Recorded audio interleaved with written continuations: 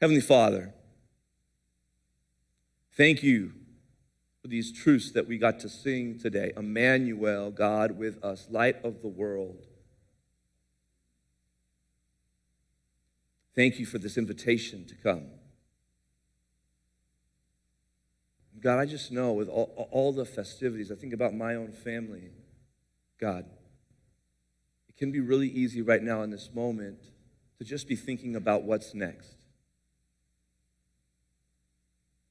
But God, we believe that your word is active and powerful, and you have a message for us this evening, for each of us here. And I pray, Lord, that we would, in this moment, that we would take these words seriously. And that when you say listen and hear from me, that we would open up our ears, and that would be a sign of our hearts being opened by your Spirit. I pray that you would speak, God. And then we would respond to your gentle invitation. We are so grateful, Lord. We are so grateful for Christmas. We are so grateful for this moment to be together, to remember the incredible truth of Christmas. Have your way in this time, God. Spirit of God, speak. In your name we pray. Amen. So this morning, I keep saying this morning. I'm so used to that. That's like my go-to. This evening, as we think about Christmas Eve, we have our Christmas Eve candlelight service. I've been doing this, I believe, I'm going to have to check my mom on this, 38 years. 38 years of lighting a candle and going to church and thinking about the significance of Christmas Eve as a family. And there's all this nostalgia, all this anticipation and expectation and gratitude and anticipation that I feel. And as I was thinking about this message and thinking about our time together and thinking about Christmas Eve and the beautiful, rich message of Christmas, I was just thinking about what is represented by these candles. Here at Cornerstone, we've been lighting a candle every single Sunday for the last 4 weeks. Today, we light the Christ candle. And we look at that and we see the warmth and we think about the beauty that a candle represents, the beauty that light represents. Light, what does it do? It illuminates the way. It warms us. It also eliminates the darkness. As I was thinking about this and thinking about just the fact that all of us, hopefully, if we have enough, are all holding candles. And right now, our candles are not lit. They're just little sticks of wax with some string in them. And how, from a distance, Jesus can be really convenient. Now, looking at this from a distance, Jesus, it's very convenient to be far from him. The idea of Jesus, the idea of faith in him, the promises and the benefits sound great, but this whole idea of a relationship, this whole idea of my heart being lit up by this divine presence of coming to faith is a little uncomfortable. It's like any relationship, right? The idea of a relationship is great, but then you get to know somebody, you take them on a date, or you have kids. You ever remember that night of coming home and maybe spending a week, the first time you have children, and thinking, what did I get myself into? When am I going to sleep, right? Or thinking about relationships and thinking, oh, you're so deeply in love and it's so perfect. And then you start to get to know this person and it starts getting a little messy. Am I right? And as we think about this and we think about Christianity and the faith and what the light represents, it seems to me as I was thinking about this and all of our distance in this moment from the Christ candle, as I had this thought that I wanted us to chew on today. And it's this. You see, Jesus, from a distance, is convenient. But Jesus didn't come for your convenience. Jesus came for your heart. Jesus didn't come for your and my convenience. Jesus came for your heart. And the question of Christmas is, what will we do with this invitation? What will we do with this invitation from Jesus? This is the confession of the Christian faith. And we see this in the passage that we read today in Isaiah chapter 55. We've been studying Isaiah this entire month.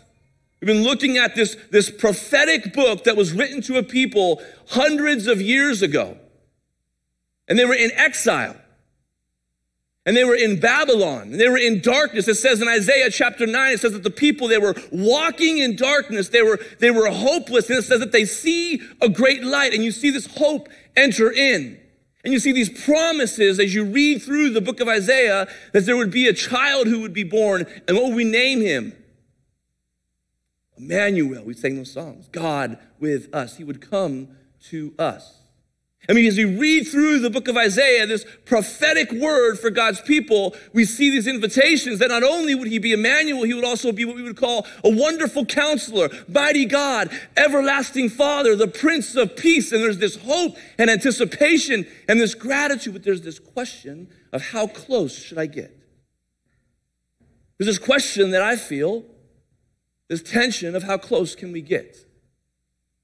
And we see in Isaiah 53, that the one who would come would not just come as a conquering king, he would come as a suffering servant, a spotless lamb, to take away the sins of the world. And then we get to Isaiah 55 and we have this invitation from what I believe to be the very mouth of the Savior. And it's really this point that I think is so perfect on Christmas Eve. It's this point that is an invitation to you and an invitation to me. And the question is, what am I going to do with the invitation? And my challenge to you and challenge to myself as I preach to myself is this: come to Jesus. Come to Jesus. This word come, it's 5 times written in these 3 verses. It's this culmination of invitation.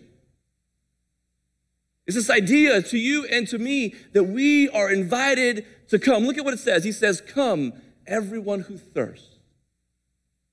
Come to the waters. And he who has no money, come, buy and eat. This truth that we can't even afford. Our sin, our darkness overwhelms us. Yet because of Isaiah 53, because of Jesus' work on the cross, and because of grace, we are invited to come. To come as we are. To come buy and eat. To come buy wine and milk without money and without price. There's this beautiful invitation of Christmas to come. And this is such a unique piece to the Christian faith. In the Christian faith, we are told that this invitation to come is something that we don't earn. It's not something that we can do. Oftentimes in religion and faith, we have this idea that we are called to make our way up the mountain, that we are called to earn our way to God.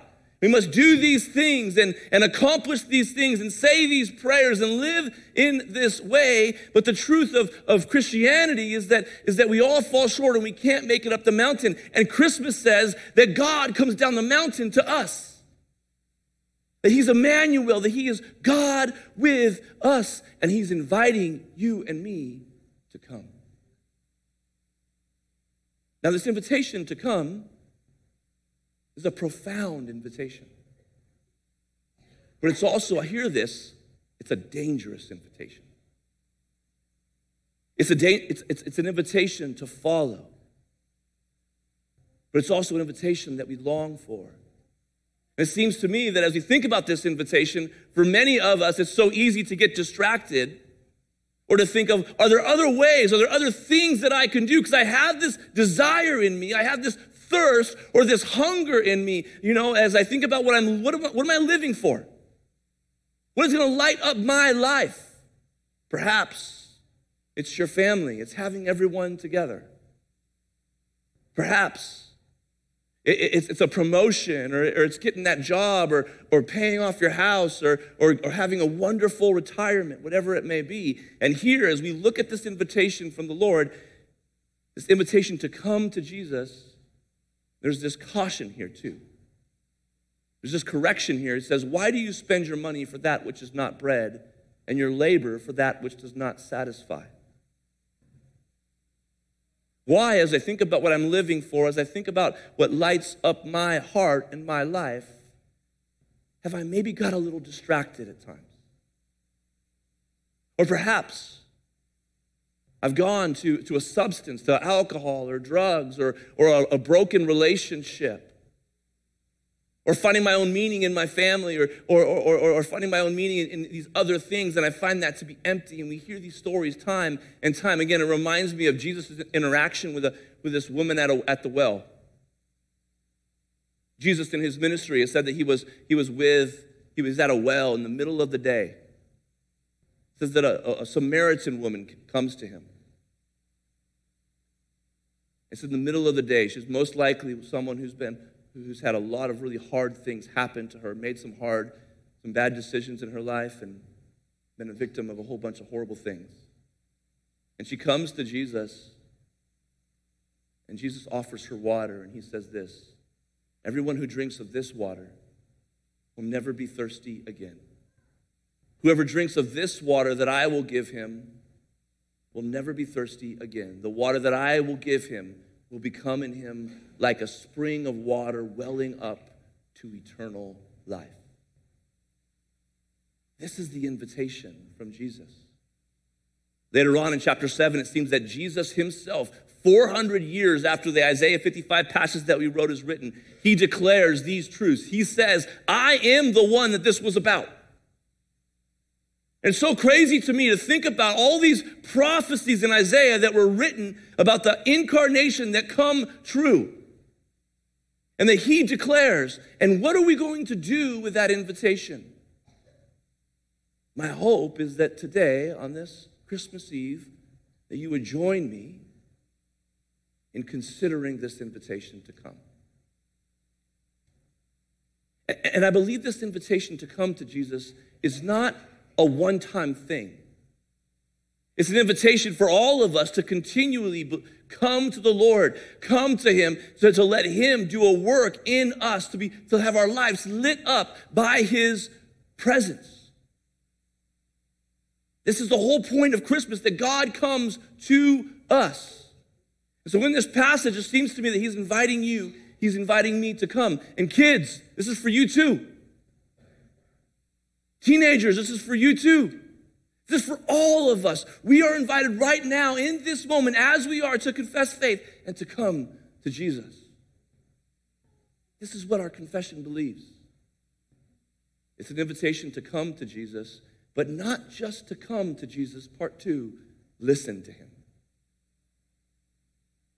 It's one thing to say, yeah, I believe. It's one thing to say, yeah, I'll confess, I'm a Christian, I follow that, or I believe that. But here in Isaiah, Jesus is not just telling you and me and the people of God to come to him, he's telling us also to listen to him.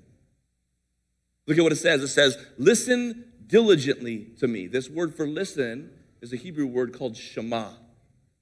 There's a whole other sermon on that, but Tristan told me I have a time limit, so I can't get into that. It says, listen to me. And in this prophet, this Hebrew poetry, the prophet is connecting listening with action. He says, listen to me and eat what is good.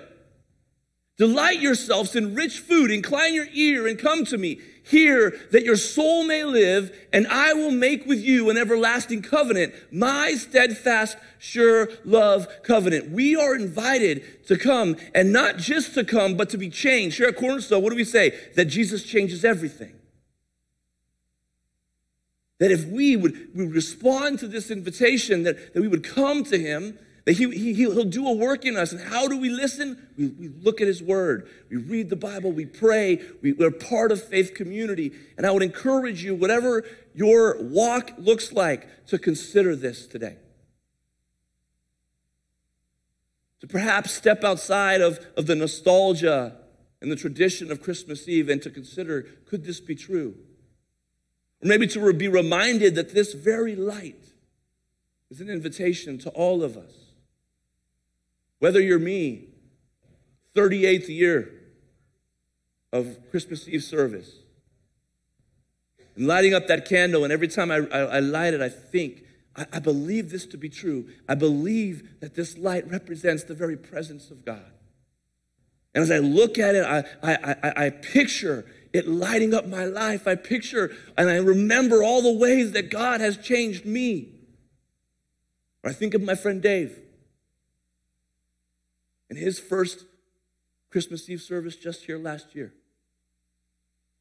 And his coming here to Cornerstone, and his coming to faith, and or being reminded of his faith, him being here, and today being able to say, I've been here for a whole year, and confessing his faith, and enjoying him coming to Jesus and having that change him. I think of everything in between, that the invitation of Isaiah 55 is for you and me to come to Jesus and to listen to him. And as we do that, he does something in us. My challenge to each of you today is so simple. Come and listen. In a few moments, we're going to light this room up in a good way, I hope. I'll say a prayer.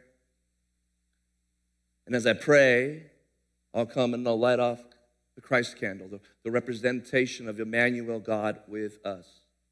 And as that lights up, the lights will go down, and we'll have just that, and we'll sing this wonderful song, close the silent night. And my hope for us, church family, beloved, right now in this moment, is that all of us, as we anticipate that moment of having this candle lit, the warmth of it, that we would be reminded of what it represents. They would let it be a time for us to come to Jesus, to listen to him, to consider what would happen in our lives, in our community, should we respond in this way. And as this place lights up, to be remembered that we believe, as Isaiah said, that though people walk in darkness, they have seen a great light. And that we are a people of light, that we are a people of joy and gratitude and anticipation. And I just want to invite you to join in this, to be reminded of these truths with me, and to let the confession of our faith ring true as we sing this together. Would you pray with me? Light of the world, you stepped down into our darkness. Jesus, we believe that you are Emmanuel, that you are God with us. That's true. And we believe that you came to save us, and you invite each of us, God, to be in this relationship with you, that you tell us if we confess with our mouth and believe in our heart, then we will be saved, and we step into a right relationship with you. And I pray, Lord, in this moment, as we light up these candles, God, as we sing together, I pray that you would strengthen our faith. I pray, God, that your light would truly shine in those really dark, hard things that we're walking through, God, that we would have an awareness to your very presence in that. That we would know that you come to us, you come to our mess, you come to our pain, you come to our hurt, and you shine in that, God. And you also bring joy and gratitude and merriness, God. I pray that the joy of Christmas would flood this place. I pray, Jesus, that we would encounter you in powerful ways on this Christmas Eve. We love you. In your name we pray.